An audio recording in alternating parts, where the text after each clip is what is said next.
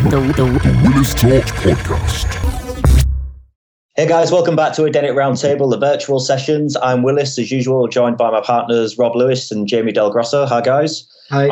And we're back doing these daily sessions that we're uploading every day, just trying to talk about innovation, talk about business opportunities, and spurred on really by what's going on with this COVID-19 pandemic, which is why we're running these sessions virtually, obviously, because we're all sat at home. Today's topic is health, which is the big topic. It's all over the news. You'd be hard to miss it, really, in terms of what's going on with the NHS. And obviously, naturally, there's a struggle, not just in the NHS, but across all healthcare, really, in trying to find solutions, not only to deal with the disease, but to deal with continuing in everyday life and the things that we've taken for granted for so long in terms of, you know, pharmacies or medical appointments or whatever it might be. So what seems to be really apparent, guys, is that there's really like a heightened realization right now that health is incredibly important to us and how central it is to our everyday life. I guess it's something we've taken for granted, and now it's restricted and we're all at home. We're really starting to notice the struggle of that. Absolutely. Yeah, I mean, I saw something today where someone is saying they don't remember the last time they actually went out and had a jog or something, but now that we're kind of on lockdown, they've gone out for one every day, and people all of a sudden being more aware of their the health of their actions. Obviously, now that we're seeing the worst case scenario and this kind of extreme, it kind of, I suppose, brings us to light why we should be looking after our health. Yeah, exactly. I mean, it's kind of akin to like a personal health scare, isn't it? On a global scale, it's making health a really sharp and focused thing. But where I live, a lot of people walk around the block, and you know, when the weather gets better, you see more people. But today, the number of people walking past, going for bike rides, running with appropriate social distancing, I'll add, is amazing. So yeah, I mean, it's interesting to see how this will pan out in the future in terms of will it be something that it's likely that this situation is going to last for months, if not longer. So that could actually have an interesting effect on people's health. We're already growing up with a generation of younger people who are probably more engaged in their health than ever before. And this kind of thing could reinforce that behavior. Yeah. It's interesting, isn't it? Because, I mean, we've essentially been encouraged and taught pretty much all our lives to go out and get some fresh air and exercise and eat healthy and all the stuff that comes across. And, you know, for a lot of people take that quite seriously. And you know, frankly, a lot of people don't. I think we can accept around the world. But now you're restricted and you're tied down. I think that's a good analogy, Rob, where you're sort of saying it's akin to a personal health scare, you know, because it is kind of that thing. If somebody says to you, all right, I'm sorry, Mr. Willis, but now you've got this disease or whatever, all of a sudden you're think, right, well, what do I need to do? I need to get better now. I need to be healthier and fitter and all that kind of stuff. And it is like that on a global scale, really. So I guess off the back of this, the question will be, how can you encourage community to continue their thinking, the mindset that they've got now, which is, well, we need to get outside. We only get it once a day, so we better use it up and get as much exercise as we can or whatever. How do we encourage that? How do we encourage communities to do that? Yeah, I think this whole thing about just getting outside for whatever Mr. Johnson said, get out for one form of exercise for, you know, an hour or whatever. It's kind of like quantified self thing, isn't it? Putting a parameter around it. So I mean, it's very much like the behaviour that we see with people with a Fitbit or some form of activity monitor, where they're tracking a function of their activity, like the number of steps taken. So it's kind of all feeding that behaviour, isn't it? Which I think is really interesting. So like, you know, continue, you know, using the elements of gamification and quantified self like Fitbit does is possibly how we could see this in a more have more longevity and a bigger effect on population health moving forward. Yeah, and I think one thing that this sort of situation has created is when we talk about health and, you know, going out and maintaining your health now and the effects that has later on in life, that's obviously a long-term thing. And, you know, a lot of people don't really want to think too much about the long-term thing, or, you know, they're too focused on the short term. With something like this happening, it's kind of condensed that time frame where, you know, we're constantly hearing about people that have contracted this disease and, you know, the effects it's had on people that do have underlying health issues compared to people that don't. So I think it's maybe making people more aware that it's not just about the health at that moment, but it's about making them more resilient to things in the future as well. Yeah, that's a good point, David. I think that links onto one of the other topics we want to talk about today, which was about prevention and preventative health and health maintenance, because clearly we've been given a lot of advice relevant to the transmission of an infectious disease, in this case, which is about social distancing and washing your hands. And obviously there are some examples of people not doing that, and people using the tube, for example. But fundamentally, we're seeing people washing their hands way more frequently than they ever did before. If you go for a walk, you're seeing people walking to the road to maintain 2 metre distance. So that's just one element of how the government has successfully managed to transmit that as a message.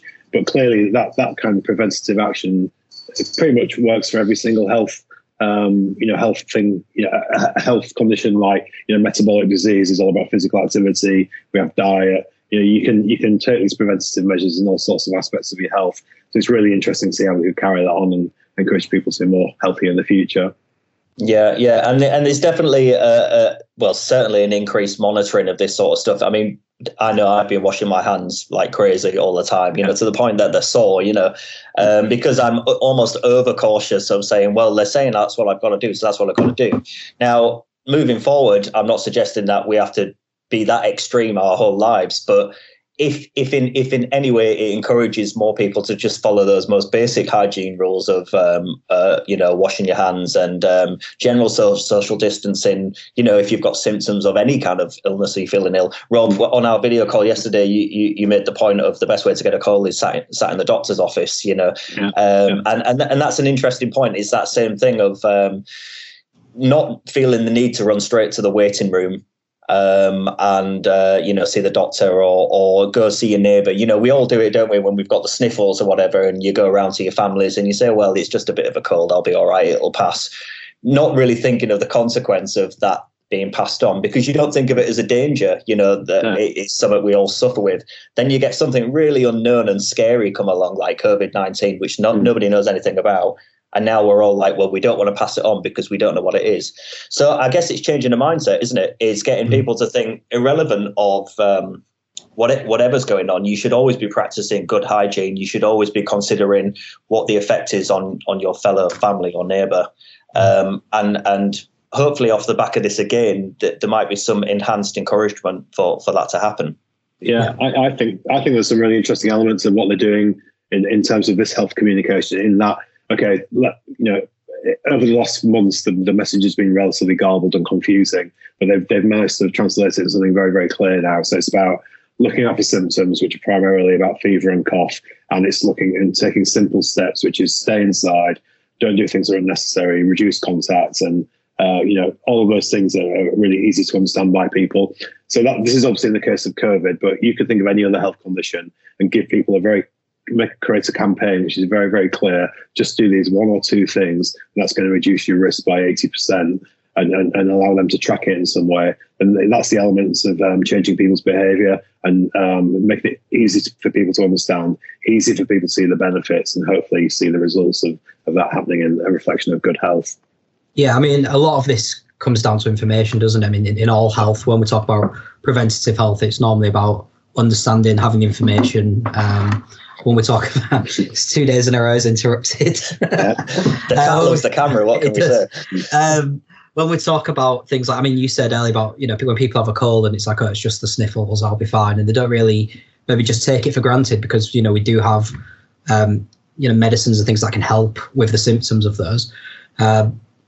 Maybe, it is about getting the information out there and just having clear information of what you should do and making sure there's no misunderstanding. Because especially when this COVID-19 came about, there's so much misinformation and people not fully understanding kind of the seriousness of it.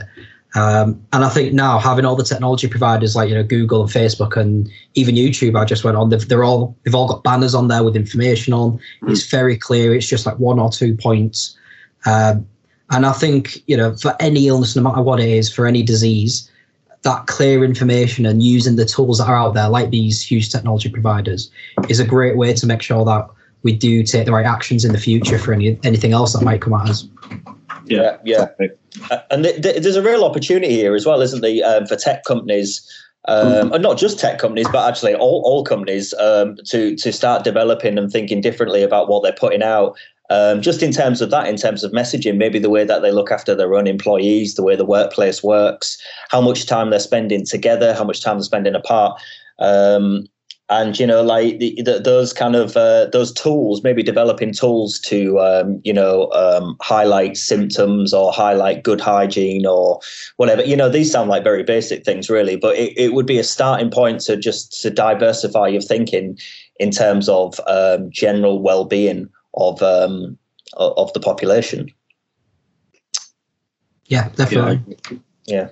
I think that going back to that clear message, if you look at the best brands in health and the brands which have very, very clear taglines or consumer messages, like, for example, Nurofen is about targeted relief of pain, Voltarol is about the joy of movement, certain prescription medicines mean certain things to doctors and they prescribe them for those indications. So it's those companies that have shown what their medicine does, differentiated from others with a very clear message, that tend to be the ones that have the best the best results and are the most successful. And this is another case. Yeah. So another big point then that's moved on to that's definitely highlighted is the area of self-monitoring. You know, so we've talked about this a little bit before, particularly in what's going on in the use of things like Strava or Fitbit or MyFitnessPal or other similar apps, which is all essentially about looking at how our daily lives, how well we sleep, exercise, eat, Weight Watch, all that sort of stuff. And that whole gamification of trying to stay well, which is definitely popular. I mean, I think you could argue that most of the population globally has some form of connection to these kind of tools. But other roles of these tools and new tools coming along, just going back to what we were saying before about general preventative stuff, there could be a lot more opportunity there for self-management of health. Yeah, exactly. Yeah, I think also there's an opportunity for the tech providers and the wearable providers to take these sort of things into account and maybe sort of add to the offering that they've got. So, I mean, pretty much everyone nowadays has a Fitbit or something similar to monitor the health, but that tends to look at health in the sense of, exercise, working out, eating certain things. Maybe not so much for, giving indications of potential illnesses or things like that. But, with, if we were able to monitor temperature and, cross-reference that with a heart rate, there may be something, these devices may be able to give us early warnings to, you may be getting ill or something. So I think that may be something that could be looked at in the future from those providers with this in mind to give people information on that as well, and not just, the workout routines. Yeah, exactly. I mean, all of these things are laden with sensors that you can use to translate all sorts of different inferences, particularly around health. So, for example, if you've got a watch, a smartwatch has a microphone on it, and that is listening to you all the time, that could potentially be used to count how frequently you cough. It's also taking your temperature. So those are the two biggest indicators of COVID-19. So there's instantly a pathway for that particular disease. So I think that's all really interesting. I was reading something today about South Korea, and apparently South Korea has had an amazing response to this epidemic because they were already planning since a few years ago after MERS. Responses to this type of pandemic, and fundamentally, they've used technology for example, when people are self-isolating, people have an app, and that app tells the government if you're not self-isolating in the environment you should be self-isolating in.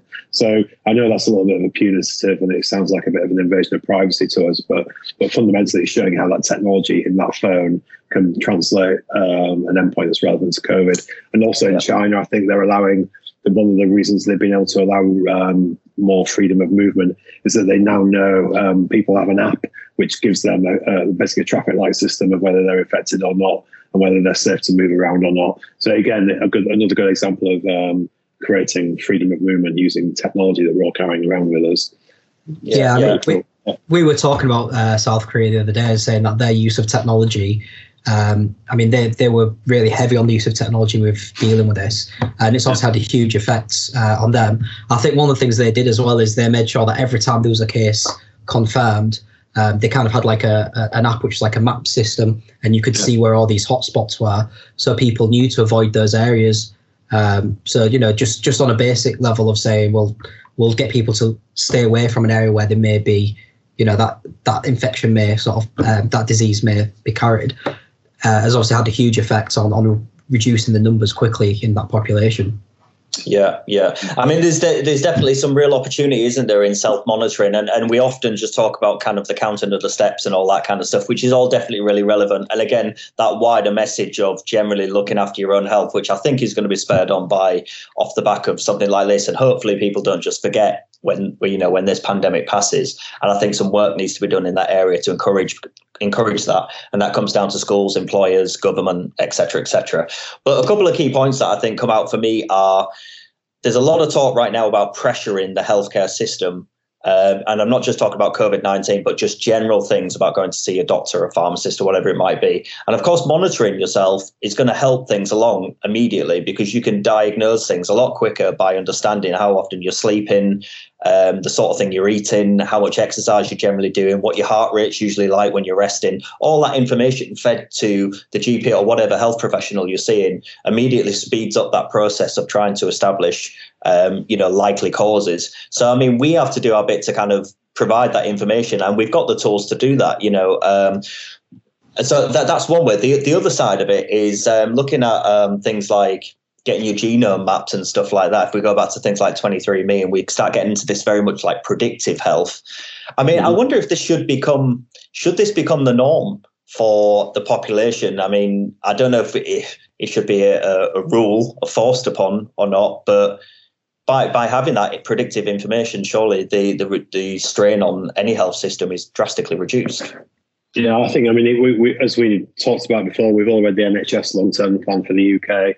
And our health minister is very, very keen on the idea of how genomics can help people predict and manage their future health, which is scientifically is a very, very valid thing to say. And obviously, there are concerns around privacy, and that's highly, highly sensitive. I mean, data doesn't get more sensitive than any genetic code, but I mean, clearly there are ways of handling this data in a sensitive way, so it's only used appropriately. So I certainly think it's the future. I mean, obviously, there are in your DNA, there are probably nucleic acid sequences that predict your susceptibility to certain types of infection that could be relevant to this current issue.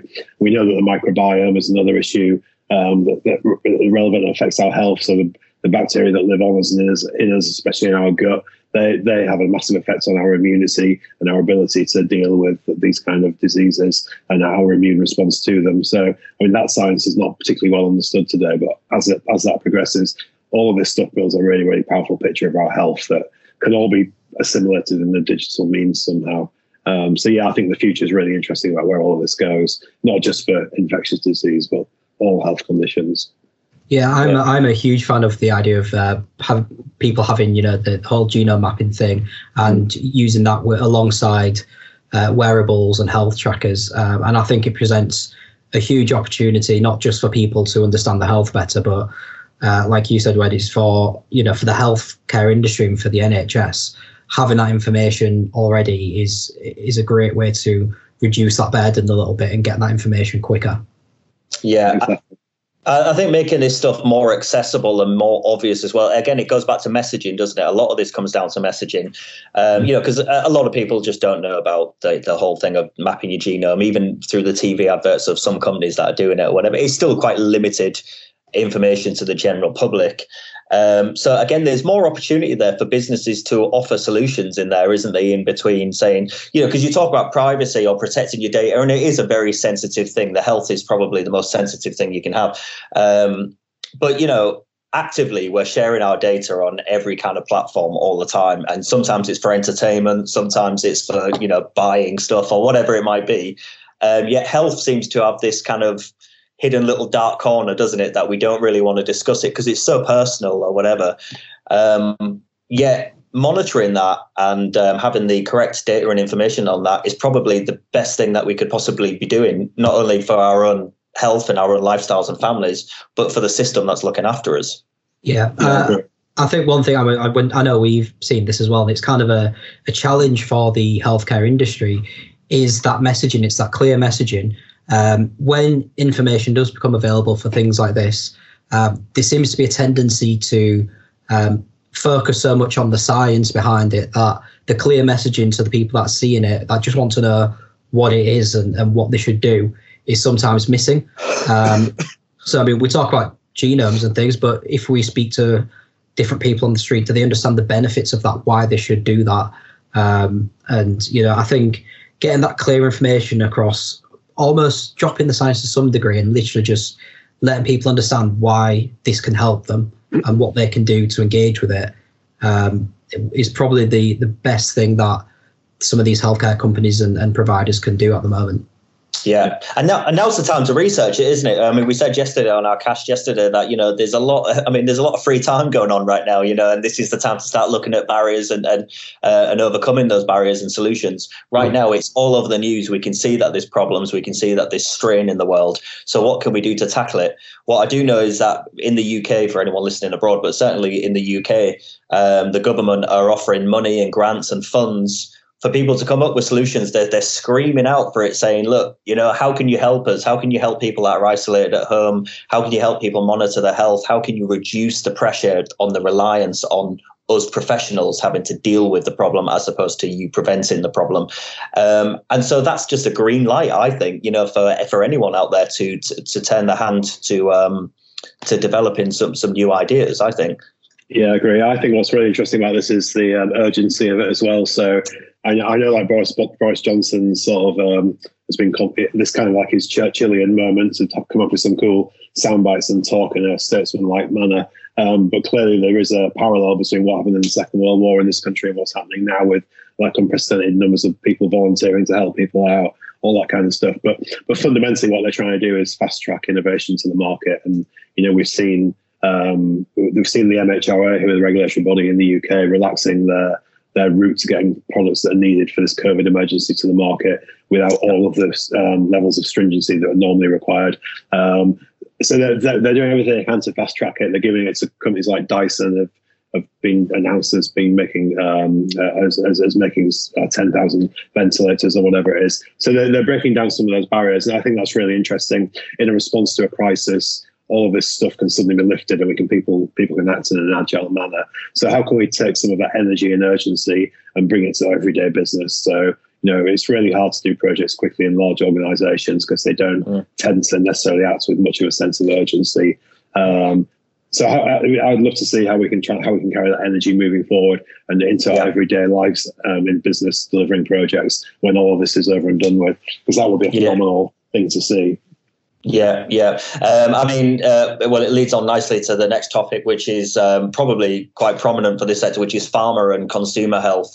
Rob, you've been in this industry 30 years, so you know it well, particularly in the big corporations and how they work. Yeah. And you know, I think it's fair to say, and we can be quite frank in saying that it takes a long time to develop anything, pretty much, in terms of the pharma industry, because there's so much regulation and hoo-ha going around, and it maybe takes years to get things to market. Yeah. But now's definitely the time for them to be changing, isn't it, in the way that they work?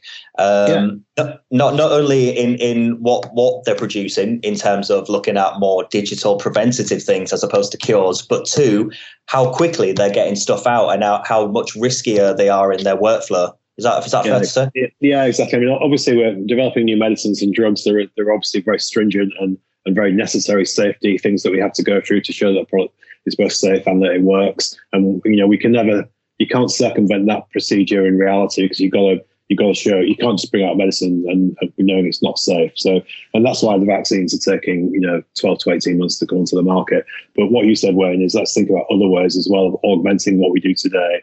So whether we're a clinician or a doctor or a healthcare worker or a pharmaceutical company, we tend to think about the way we do things today. So pharma companies should be thinking about how they can impact health without necessarily bringing out that vaccine, do things before obviously deliver the vaccine, but also do other things along the way to control this particular infection, like the examples we talked about in South Korea and China, etc. So it's a case of adapting your approach, and rather than just sticking to the tried and tested, let's make a medicine, make loads of money under patent, and then it becomes generic. That's a 20-year cycle. We can't. That's no good to anyone. So we need to have that agile way of thinking. To me, it's all about delivering different types of solutions that are appropriate to whatever the health problem is. Yeah.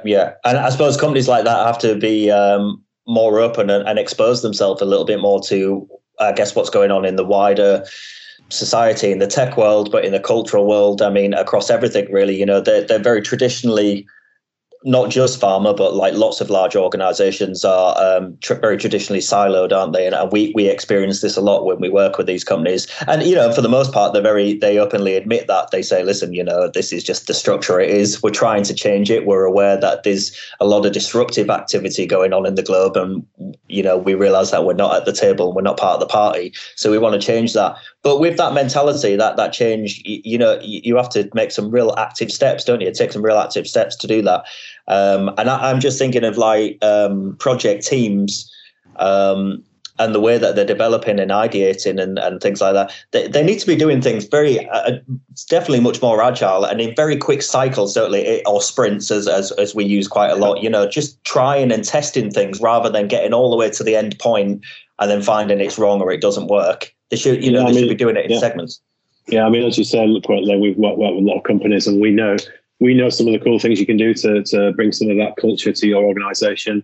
I wouldn't underestimate the difficulty of changing an organization that's been around for 100 years, you know, lots of structure, etc. But there are ways of doing it. And we will see in the next less than 5 years, the companies who can adapt and be more agile and take some of the magic from startups and some of the passion of inventors and innovators and bring that into their organizations. And those are the guys who'll start to accelerate and pull away from the pack of their competitors.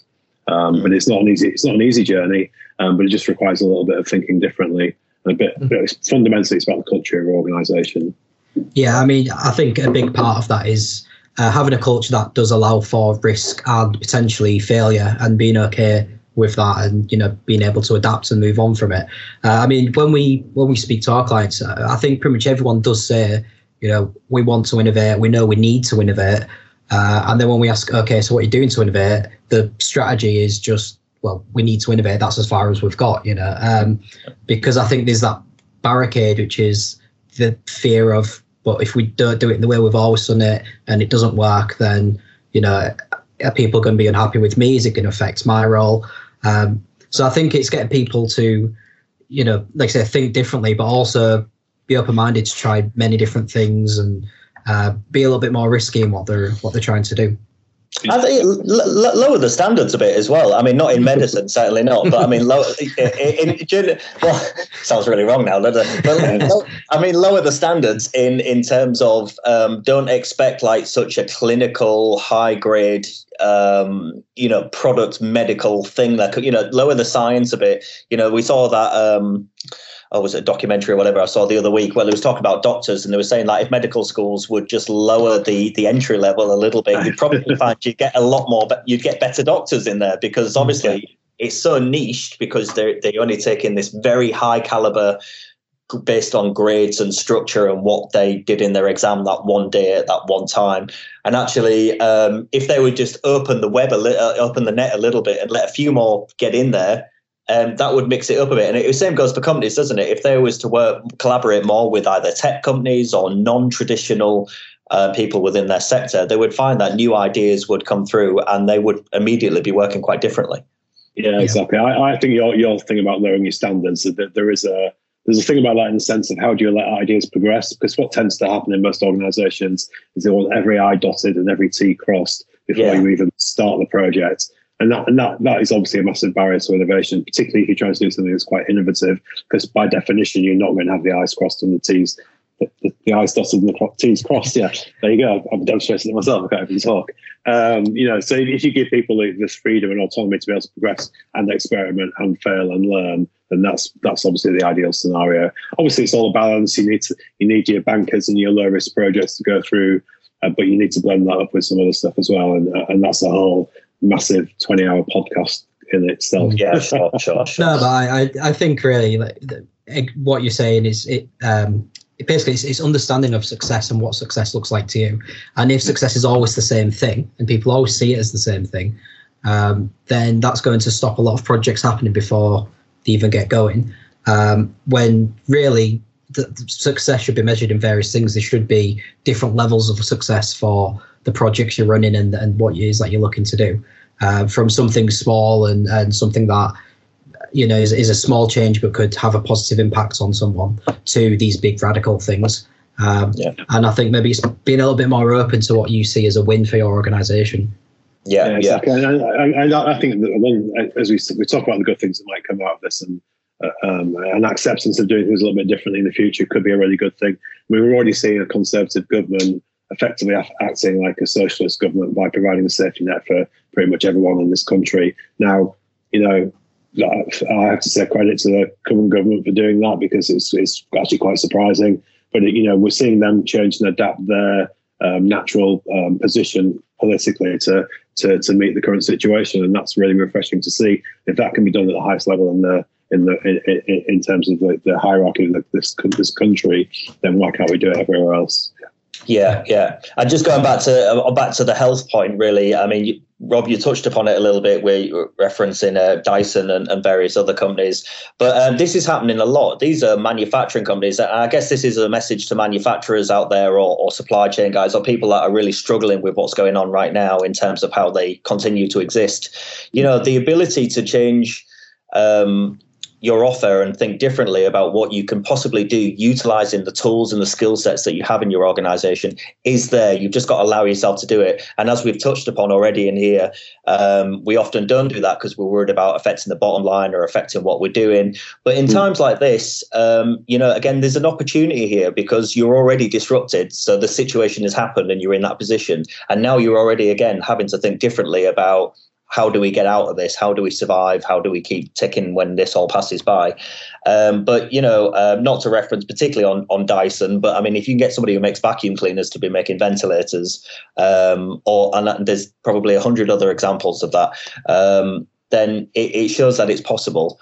And I think that having that thought process now, because you need to, but actually moving forward at the end of this is really going to achieve that, increase your opportunity to grow and exist and be disruptive in your market and enter new markets. Going back to the point of healthcare, that's probably the most prominent topic right now. So what can you do in your team with your equipment and your knowledge to help the situation? And we all know what the situations are. People are stranded in their houses. People can't get to work. People can't get food. I mean, everything you see on the news every day should be sparking a challenge. How would we address that in our organization? Why don't you try it? Why don't you get a team meeting with, a few of your employees on a Skype call or something similar and say, guys, in our organization, how would we address this? What could we do using what we've got? Just as a little test, as a bit of creative thinking. We'll certainly start releasing some information about this, about specific ways you can do this and how you can run sprints. And we're really looking forward to do that. But just as a little idea for you, why don't you look at that? Because the health service, the health industry needs help right now. So what can you do to what can you offer to that? On a just coming to a close really, but on a quite positive note, the volunteer system is just amazing. I think, the NHS, we said yesterday, the NHS was calling out for 250,000 people to help them out and in various different areas. And as of recording this now, we're at something like 400,000, I think I saw in the last sort of 20 minutes on the news. That's amazing. That's 400,000 people in the country coming along and saying, what can we do? How can we help? How can we support? Question is, again, going back to that community point, what happens after COVID-19?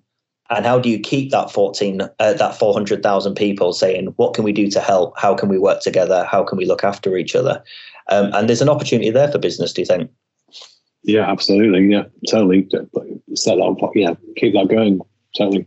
Yeah. Yeah, I mean, we've mentioned it in the last one of these we did, and even in our conversations with each other. But the community effort when this kind of thing is going on has been absolutely amazing from what I've seen. And I think for any business, it doesn't matter what size you are, what kind of business you're in, and just for individuals as well, that community effort of working together and sort of helping each other through more difficult times is obviously something that, if we can carry that on, that only benefits everybody. So yeah, it would be such a shame if we got through this and everyone kind of just went back to their bubbles and just did their own thing. Yeah. Okay, well, I mean, on a health front, really, I mean, I think the points are quite clear. I mean, as individuals, we've certainly got a responsibility to be monitoring ourselves and looking after ourselves and utilizing the tools that are out there. Organizations have certainly got a responsibility to try and contribute to that in some way, get the message out, make it stronger, develop new ideas, definitely collaborate. There's so much opportunity to collaborate between tech, between health, between industry, to find out new solutions to manage our overall health. And that's in physical and mental health. And there's loads of examples of that going about. And on the wider level, I think, if all organizations are open to the idea of trying to just think a little bit differently, higher their risk a little bit, and try some new things, they might find that there's real opportunity in there. And the health market is definitely one key area to look at. So it'd be really good moving forward. All right, guys. I'll close up there. Hopefully there's some nice information in there. As I say, we're going to be uploading these every day. And as we do, we'll get into some more of the actual specifics of what you can do to challenge or take on some of these challenges. But again, as we said yesterday, if you're interested in being part of this, we'd really like to hear from you, whatever sector you're in and whatever type of business you've got. We'd love to hear what you're doing or ideas that you've got. And if you want to come and be on a video cast like this and talk and get involved, then you're very welcome. Just comment in the comments below and come through. Until next time, we'll see you for the next video. All right, guys, take care. Cheers, guys. Thank you. Bye. The Willis Talks Podcast. Hey guys, thanks for listening to this episode of Willis Talks. If you enjoyed that, be sure to subscribe to the Willis Talks podcast and share on your social media channels. And you can also find me across all the social media channels at Willis Talks. Until next time, see ya.